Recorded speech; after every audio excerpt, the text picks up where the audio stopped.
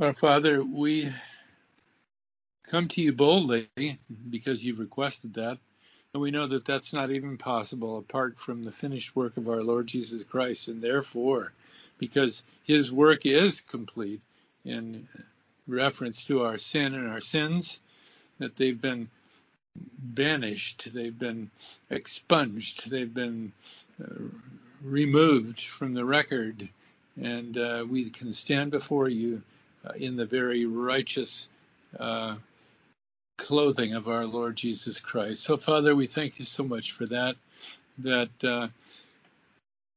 even as Christ is there at your right hand, and we are here, at least physically, but seated at your right hand as well in him. Thank you that the Holy Spirit has been gifted to each of us, believers, and that all of his cries are heard. And thank you, Father, therefore, that you know exactly what's in our hearts today. Father, there are many thanksgivings that we offer up to you, as Gail has just mentioned, a great one being the privilege to reign in life through this one man, the God-man, Jesus Christ, and we certainly seek to do just that. Father, I thank you not only for all things, because you're the one in control, not we ourselves. We're not pulling your strings at all, but reflecting back to you our heart's desire to be appreciative in every dimension for all that you've done for us and continue to do each day and hour, and then also to bring our requests to you. So, Father, we do bring before you these requests that have been listed. And Father, one of the things that's so dominant in our hearts and minds in these days is our nation's condition, our people who've so often turned away from you and are believing lies. And those lies are destructive, not only to their personal lives, but to the life of our nation and its future. So, Father, we're just so concerned for that. We're in tears even over it, and often.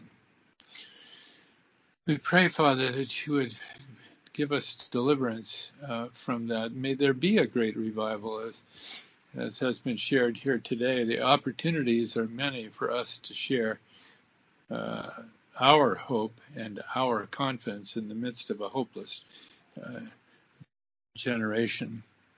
Father, I pray that our leaders who are so bent on destroying this nation would be themselves destroyed and revealed fully for what they are and who they are. And I pray, Father, for our president, for we still call him such, who has given so much for the sake of our nation. And I pray that he and his wife and his family would be blessed in these times of reflection and planning for the future. And I do pray, Father, that the message that he was so successfully able to communicate would be carried on by himself and by so many others that you would raise up, Father.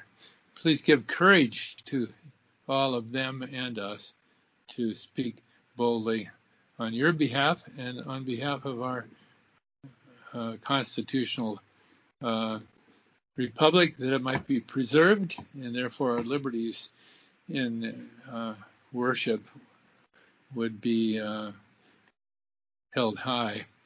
We pray, Father, that our schools would not be destroyed completely. They have already been largely so, but not completely. And so, Father, I just pray for victory for those that stand boldly for truth and true liberty and justice here in this land.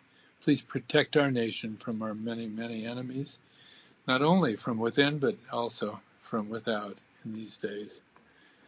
And Father, may this current administration, so ill-founded, fail to accomplish those agendas that they have boldly proclaimed. And may they instead find themselves on the right path, and maybe against their will, but may our nation be preserved, Father. May we have peace in our day, if that's your will, and if not, May our hopes never be dashed as we listen intently for that upward calling, that voice, that shout that we all long for. Bless our meeting this morning, Father, and this word, and may we share it effectively in Christ's name, and amen. All right.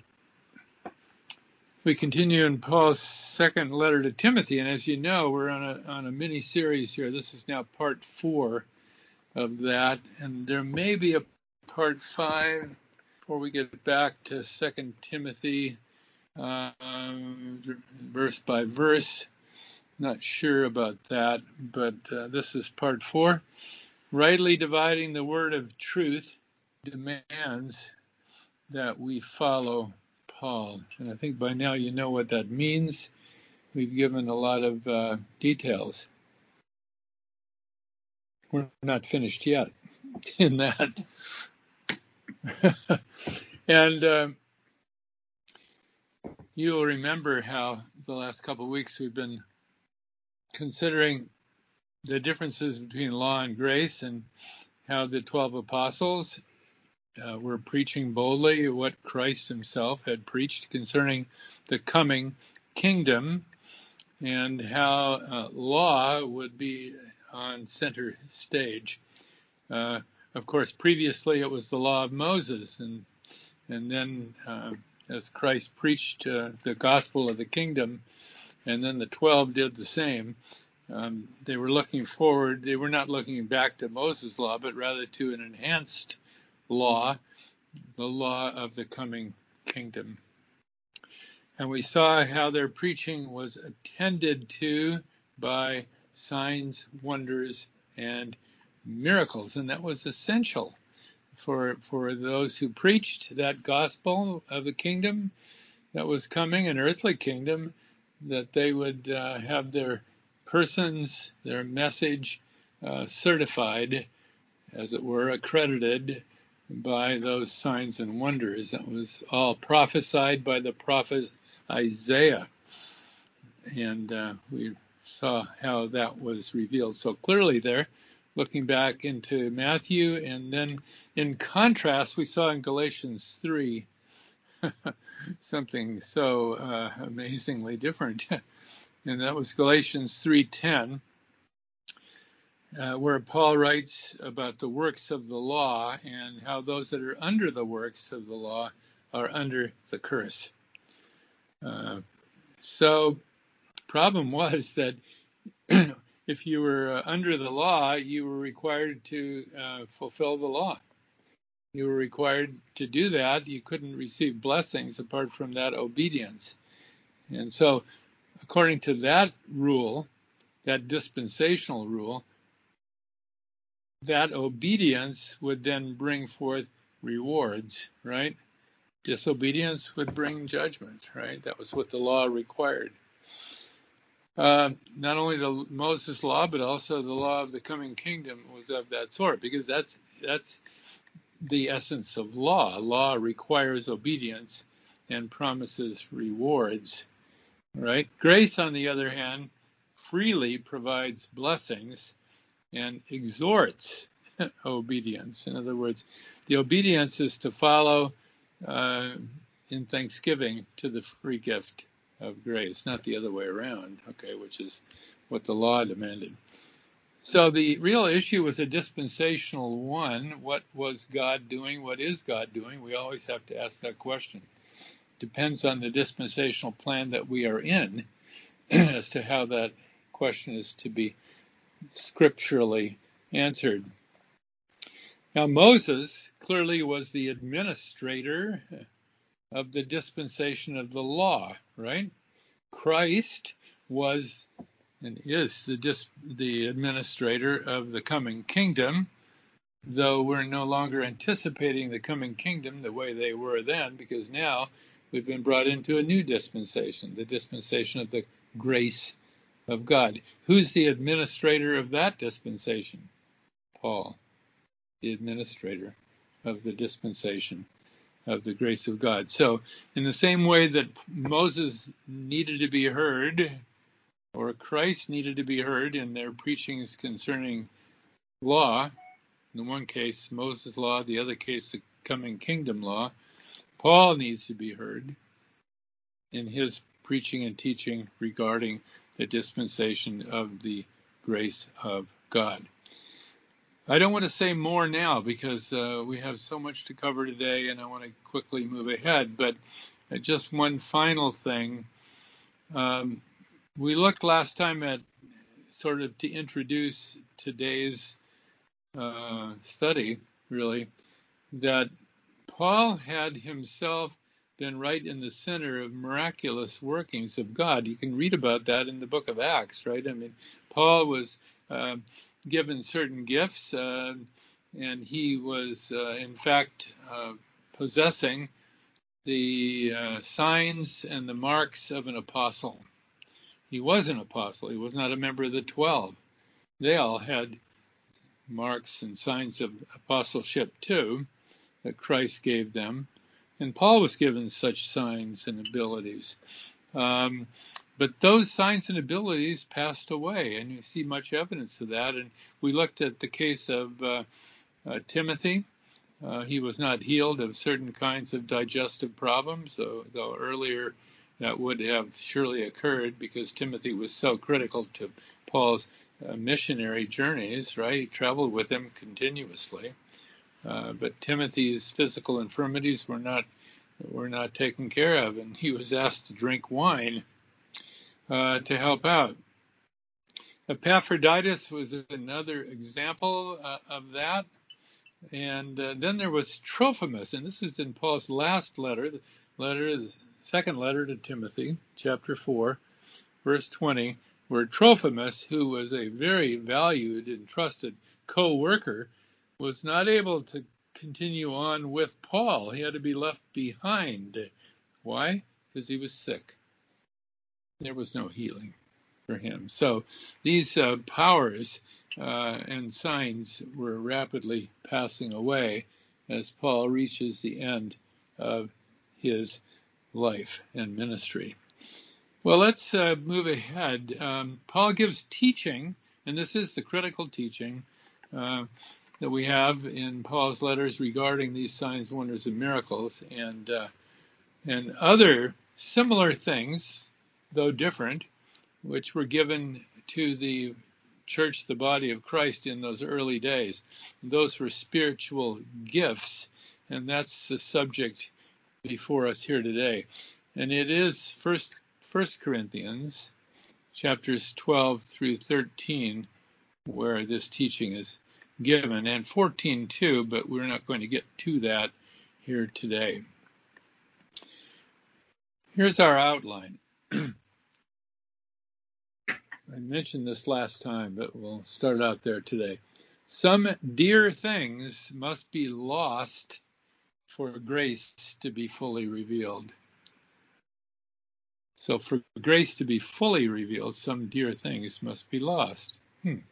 Interesting, huh? Paul's writing all about that here in 1 Corinthians chapter 13.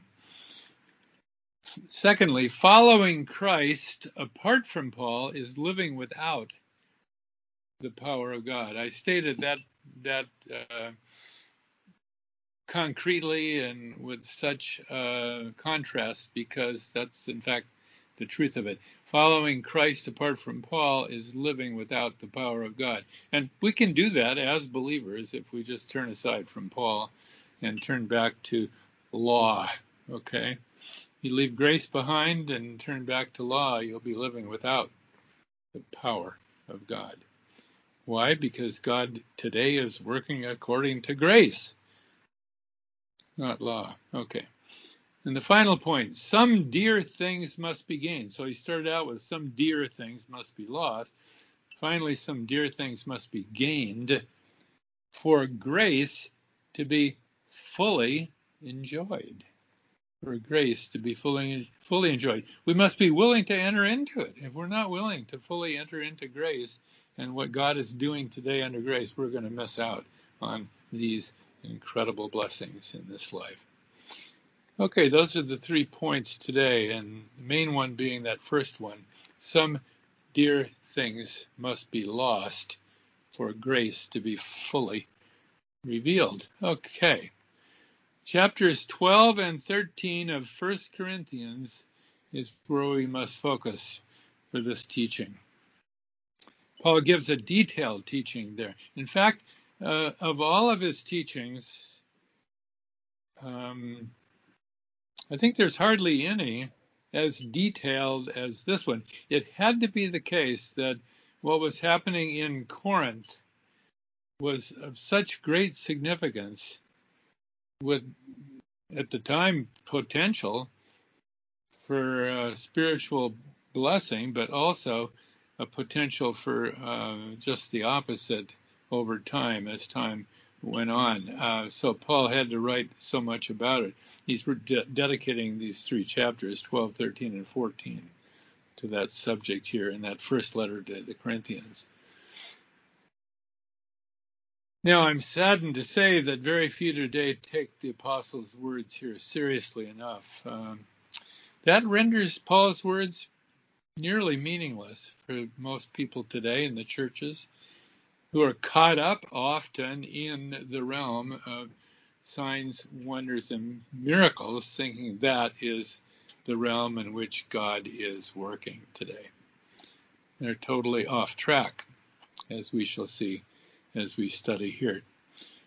Okay, so let's read to start with, and I'd like Gail, if you'd read these verses are in some ways the absolutely most important ones in understanding what's happened in the realm of the signs, the wonders, and the miracles that were so prevalent in Corinth that Paul writes about here. So if you'd read for us 1 Corinthians chapter 13, verses 8 through 13.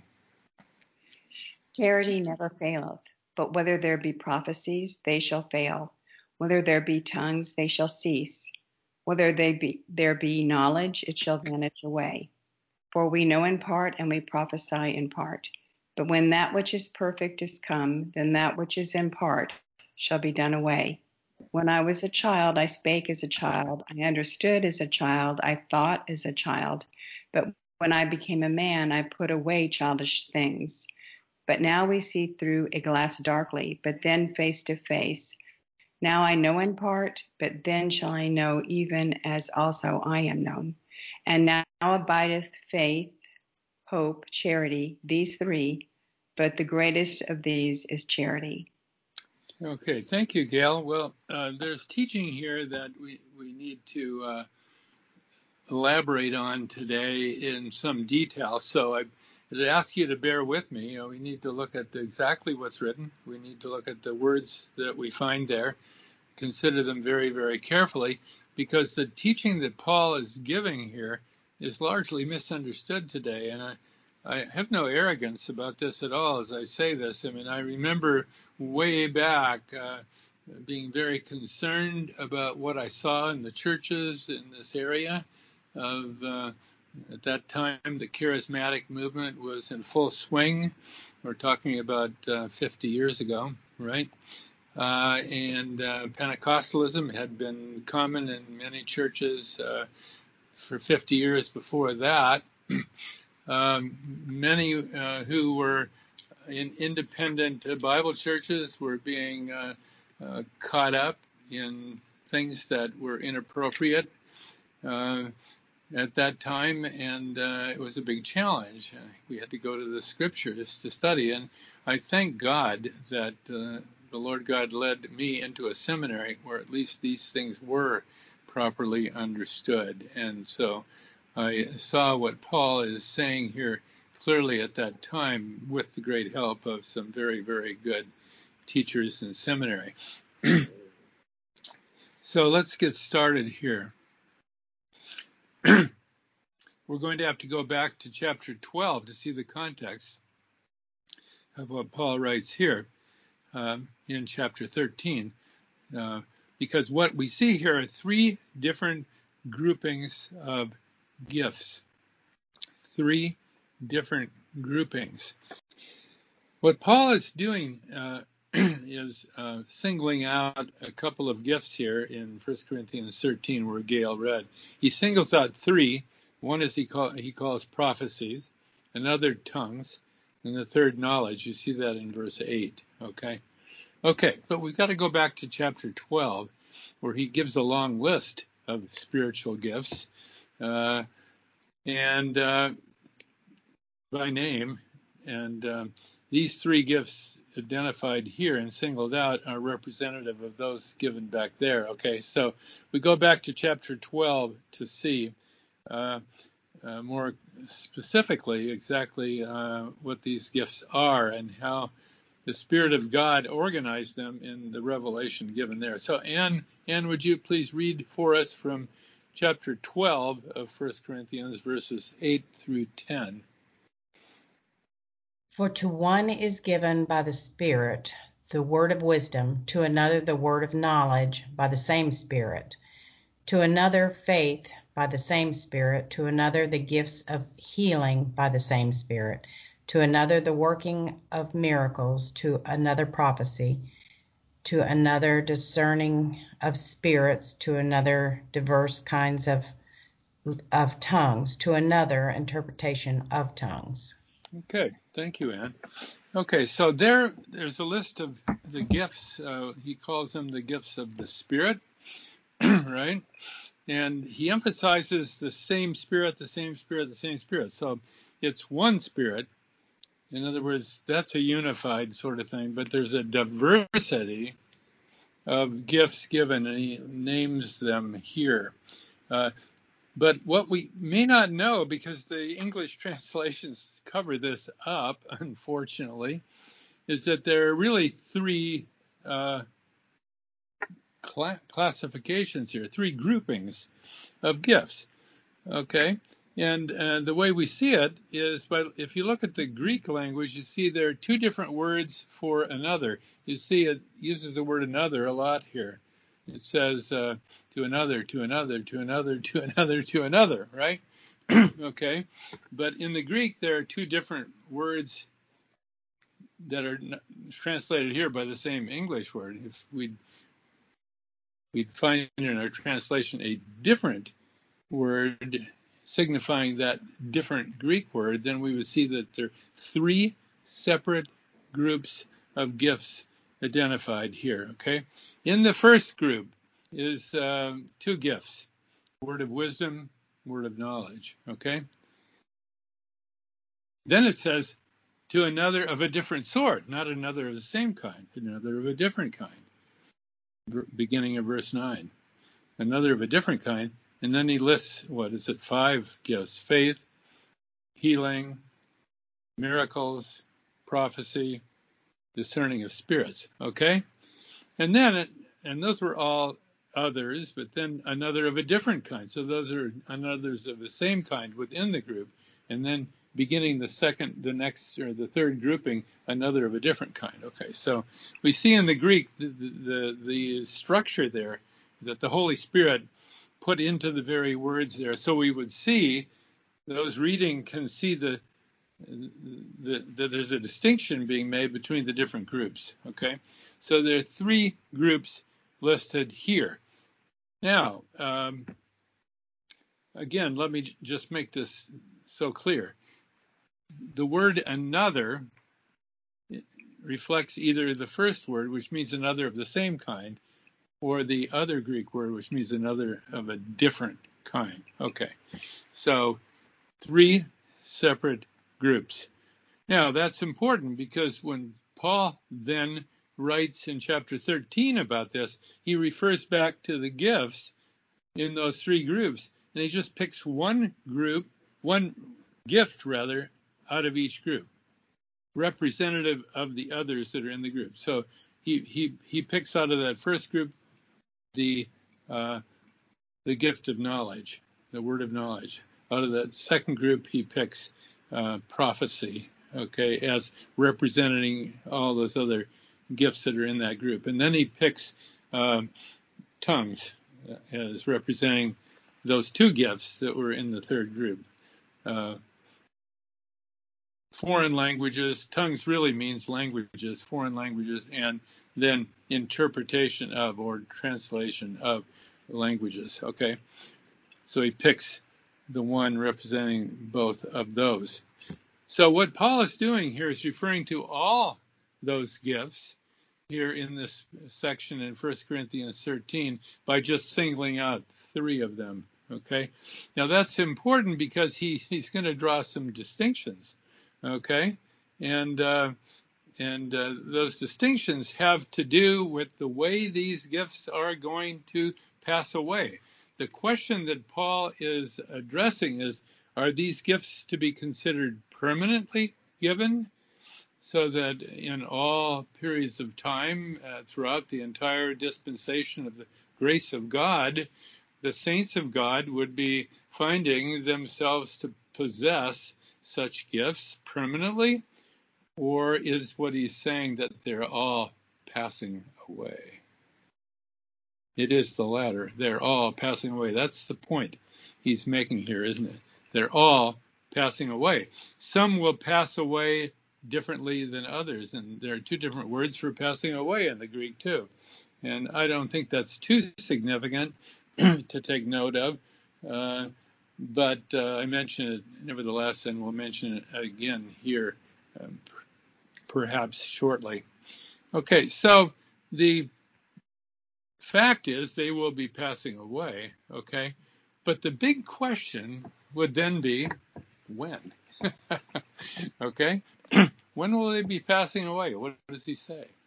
And I think this is a point that's largely missed, along with that they will in fact be passing away. After all, if they're not passing away till the end of time or until whatever, till the second coming of Christ, then this particular passage is not important to anyone, right?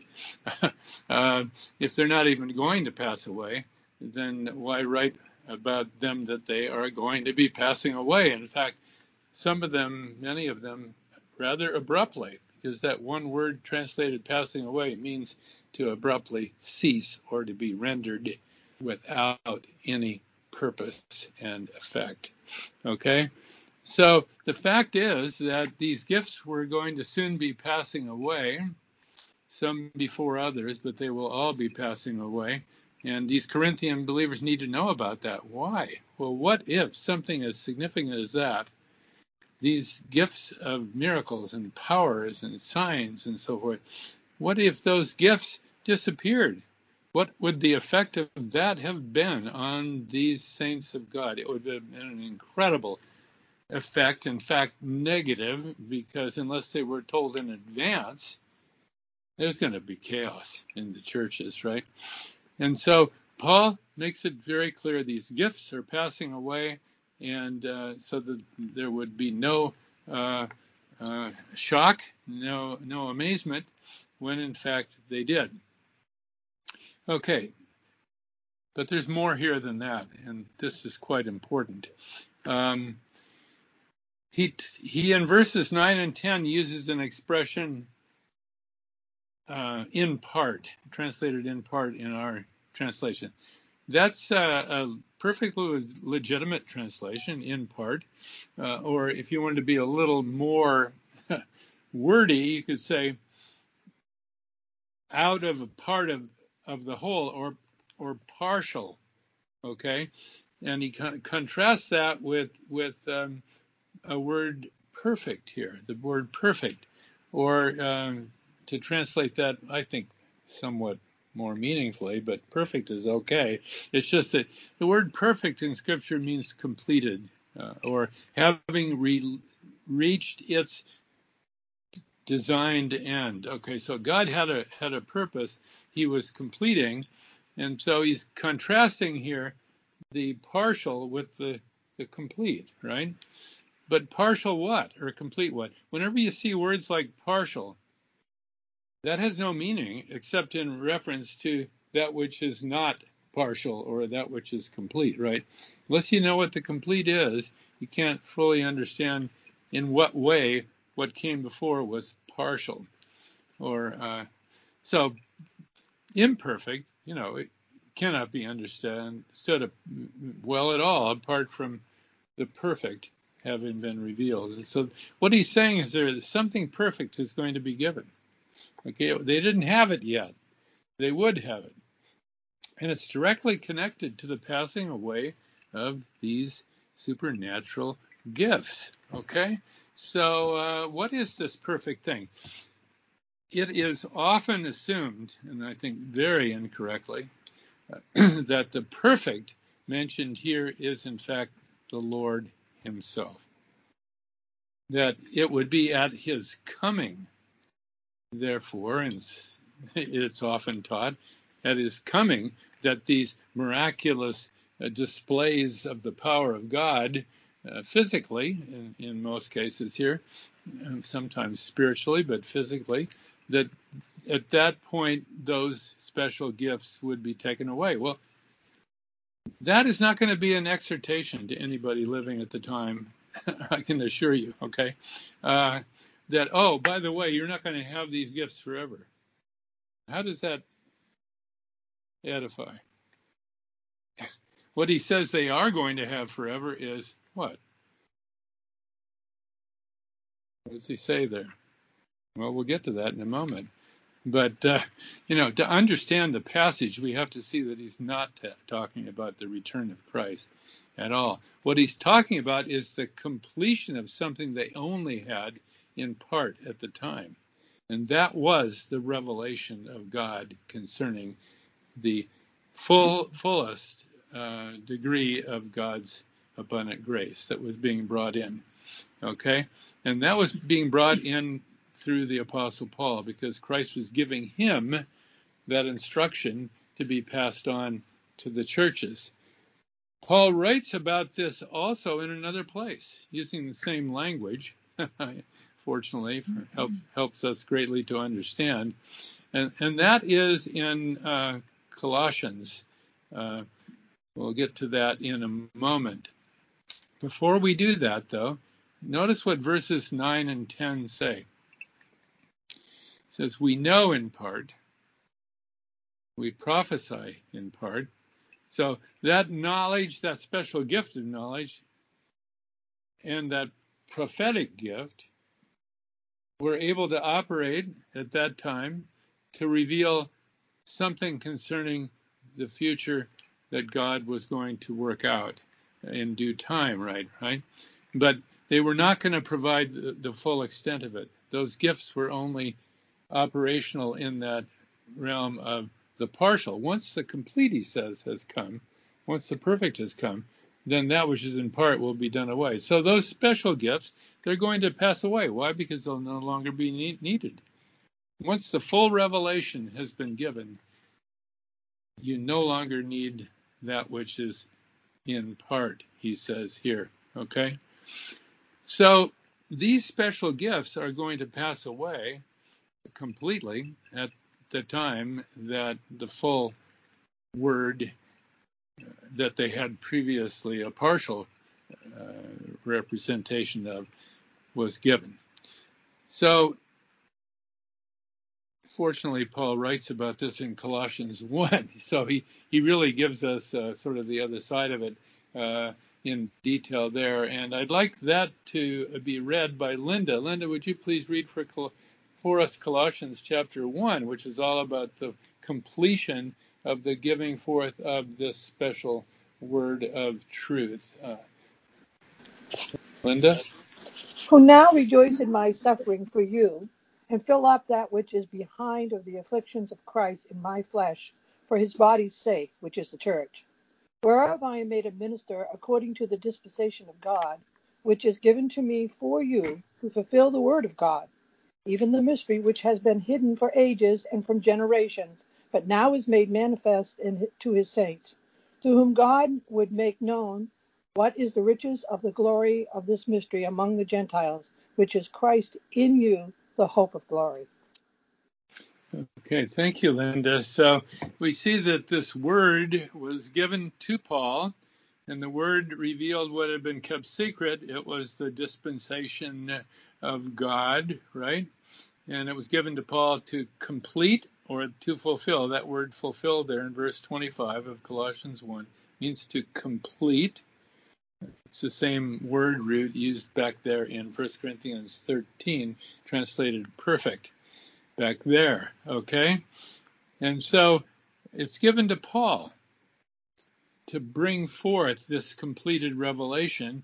And verse 27, don't ever forget that one, because that one gives the essence of the whole teaching. It says, to whom, meaning to the saints, that means to us, God would make known what is the riches of the glory of this mystery among the Gentiles, which is Christ in you, the hope of glory.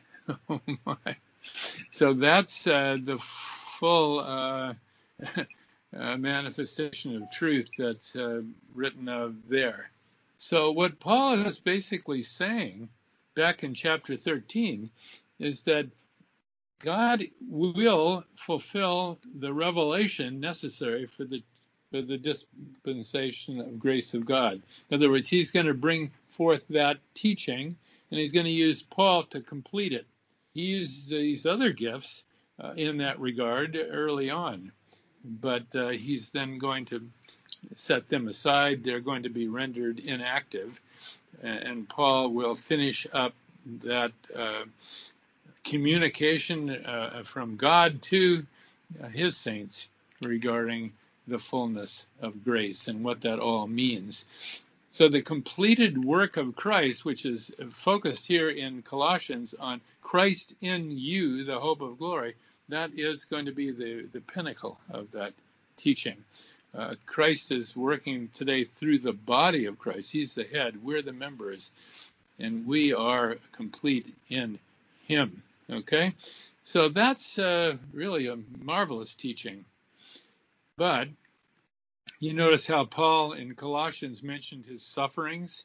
And he mentioned that in Colossians 1:24 as something critically to be understood. Suffering goes together with the ministry of grace. There's just no getting around that. And so Paul writes about suffering, and he writes about it in a special way in the next passage I want us to look at, and that's what I'd like Tom to read.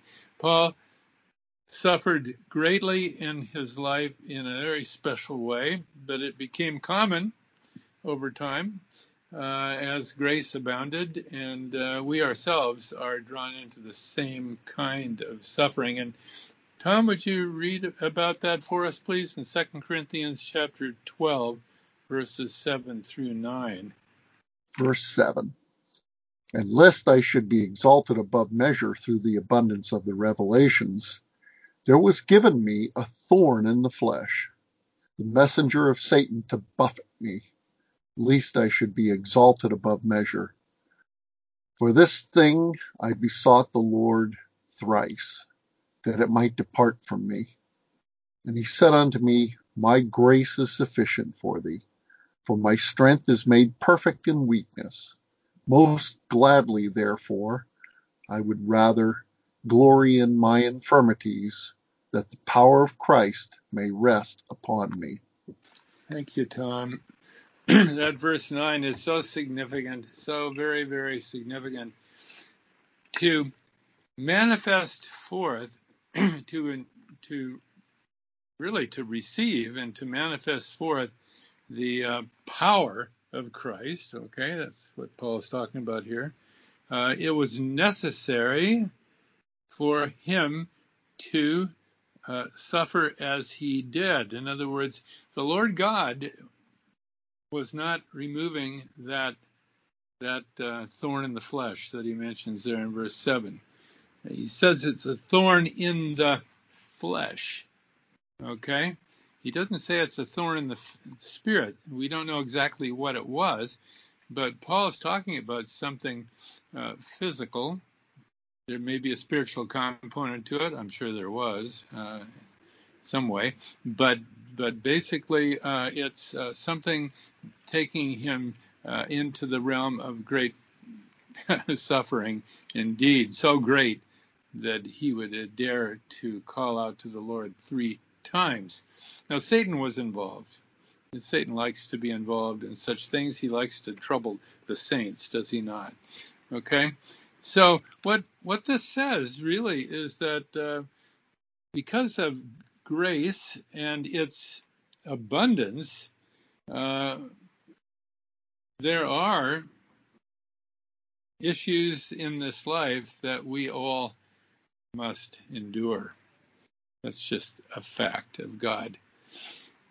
And if we know the larger context, we know that the signs, wonders, and miracles have passed away, okay?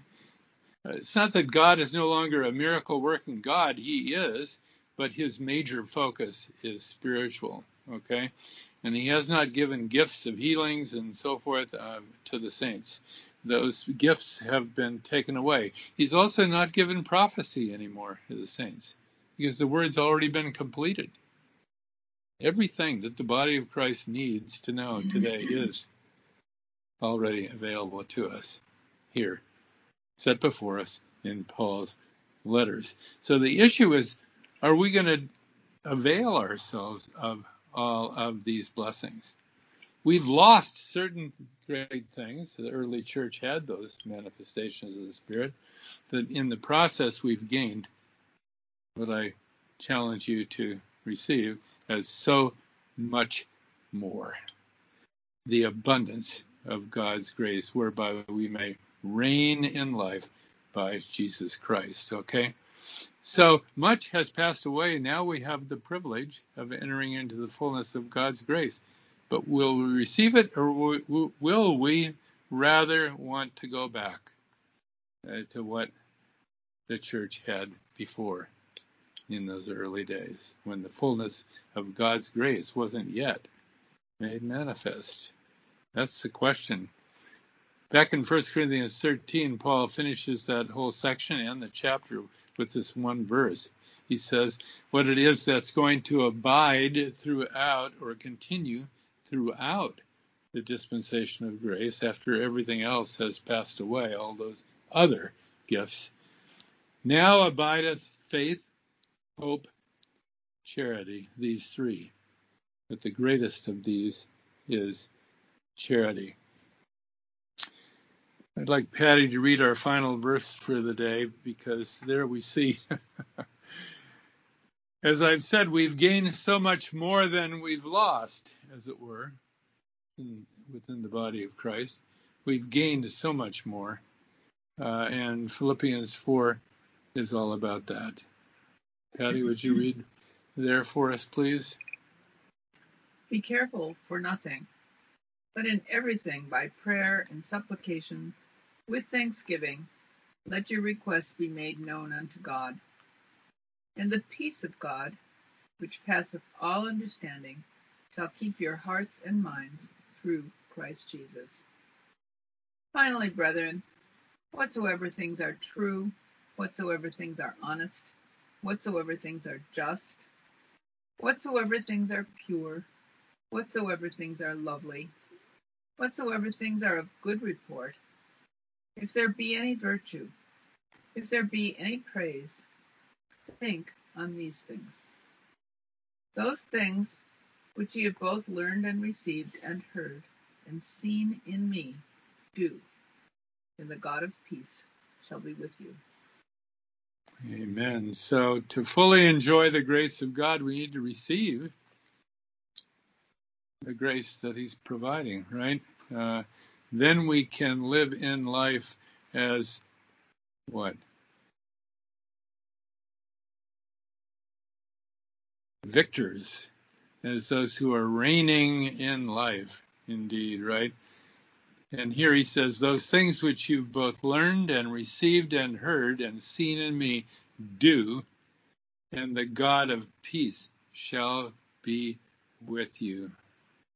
Would you rather have the God of peace with you? Or would you rather seek for that which God is no longer doing today through signs, wonders, and miracles? That's a great contrast. It's a great challenge. Let's take it to heart. Makes all the difference. Grace rules. Let's enjoy the Lord of glory and grace always. Well, we live in difficult times from our perspective. I don't know how difficult they are compared to the saints of old. Remember, this dispensation is nearly 2,000 years old. More than 1,900 years old. What have others endured compared to us? Well, let's be careful, objective about all of this, and take to heart this precious teaching. God's grace will always be sufficient. That's a promise. And enjoy the Lord always. He's the one who's sovereign, and we are his dear children. And he's working together all things for our good, and will never withdraw his love from us. Never. Such promises give us great hope. Amen? Amen. Enjoy the Lord all. Any questions, comments, or whatever you'd like, now's the time.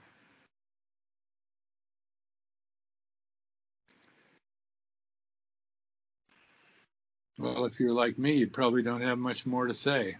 I've run out of words. Good thing, we're way past time. Oh, well.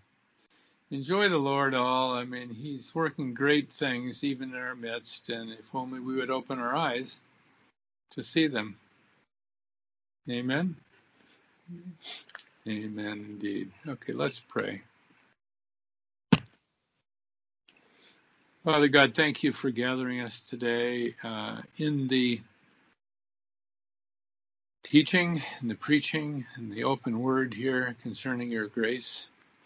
Father, may we fully take it to heart. May the challenges not have a negative effect, but only a positive one in us. May we never allow the enemy to steal away our joy in you. May we become encouraged as we consider your precious truth, as we've seen here this morning. May we consider Paul's